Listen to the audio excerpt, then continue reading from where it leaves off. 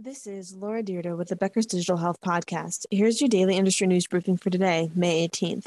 First, Microsoft's chief executive told employees the company would boost pay amid U.S. inflation reaching a four-decade high.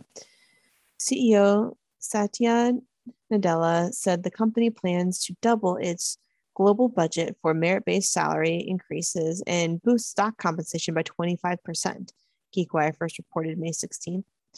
The move comes as tech stocks have been falling and other companies, such as Meta and Twitter, are saying that they are slow with hiring.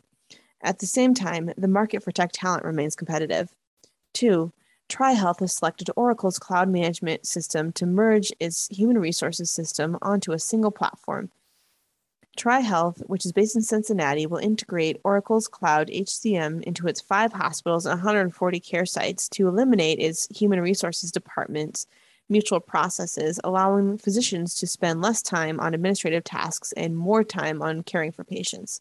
Oracle's platform will allow TriHealth employees to update their employee profiles from mobile devices or laptops using self-service HR information and functions.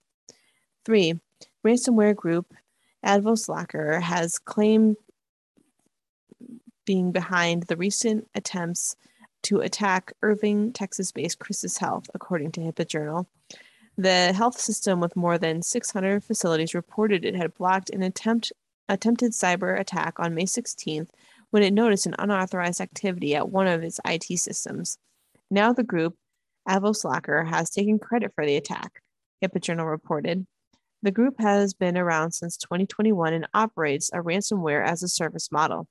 The group has steadily increased the number of attacks carried out, with 30 in January 2022 and 37 in February 2022.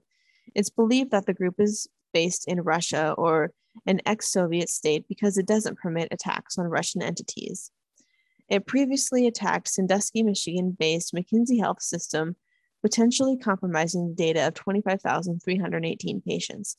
The group posted allegedly stolen data from CHRISTUS Health on the dark web, but the amount of patient data that was affected by the attack has not been determined. 4. Technology combined with an imaging agent can light up microscopic cancer cells that are typically not visible during biopsy, according to a May 17th study published in Nature Communications.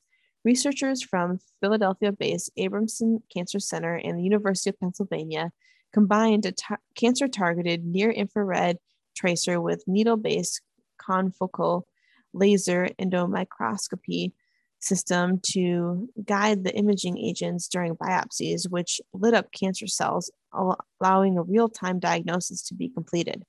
With the new technology, malignant or non-malignant tissue biopsies were detected in 96% accuracy and made no false negatives in the 20 human biopsy specimens. If you would like the latest in digital health and technology news delivered to your inbox every day, subscribe to the Becker's Health IT and CIO newsletter through our website at www.beckershospitalreview.com.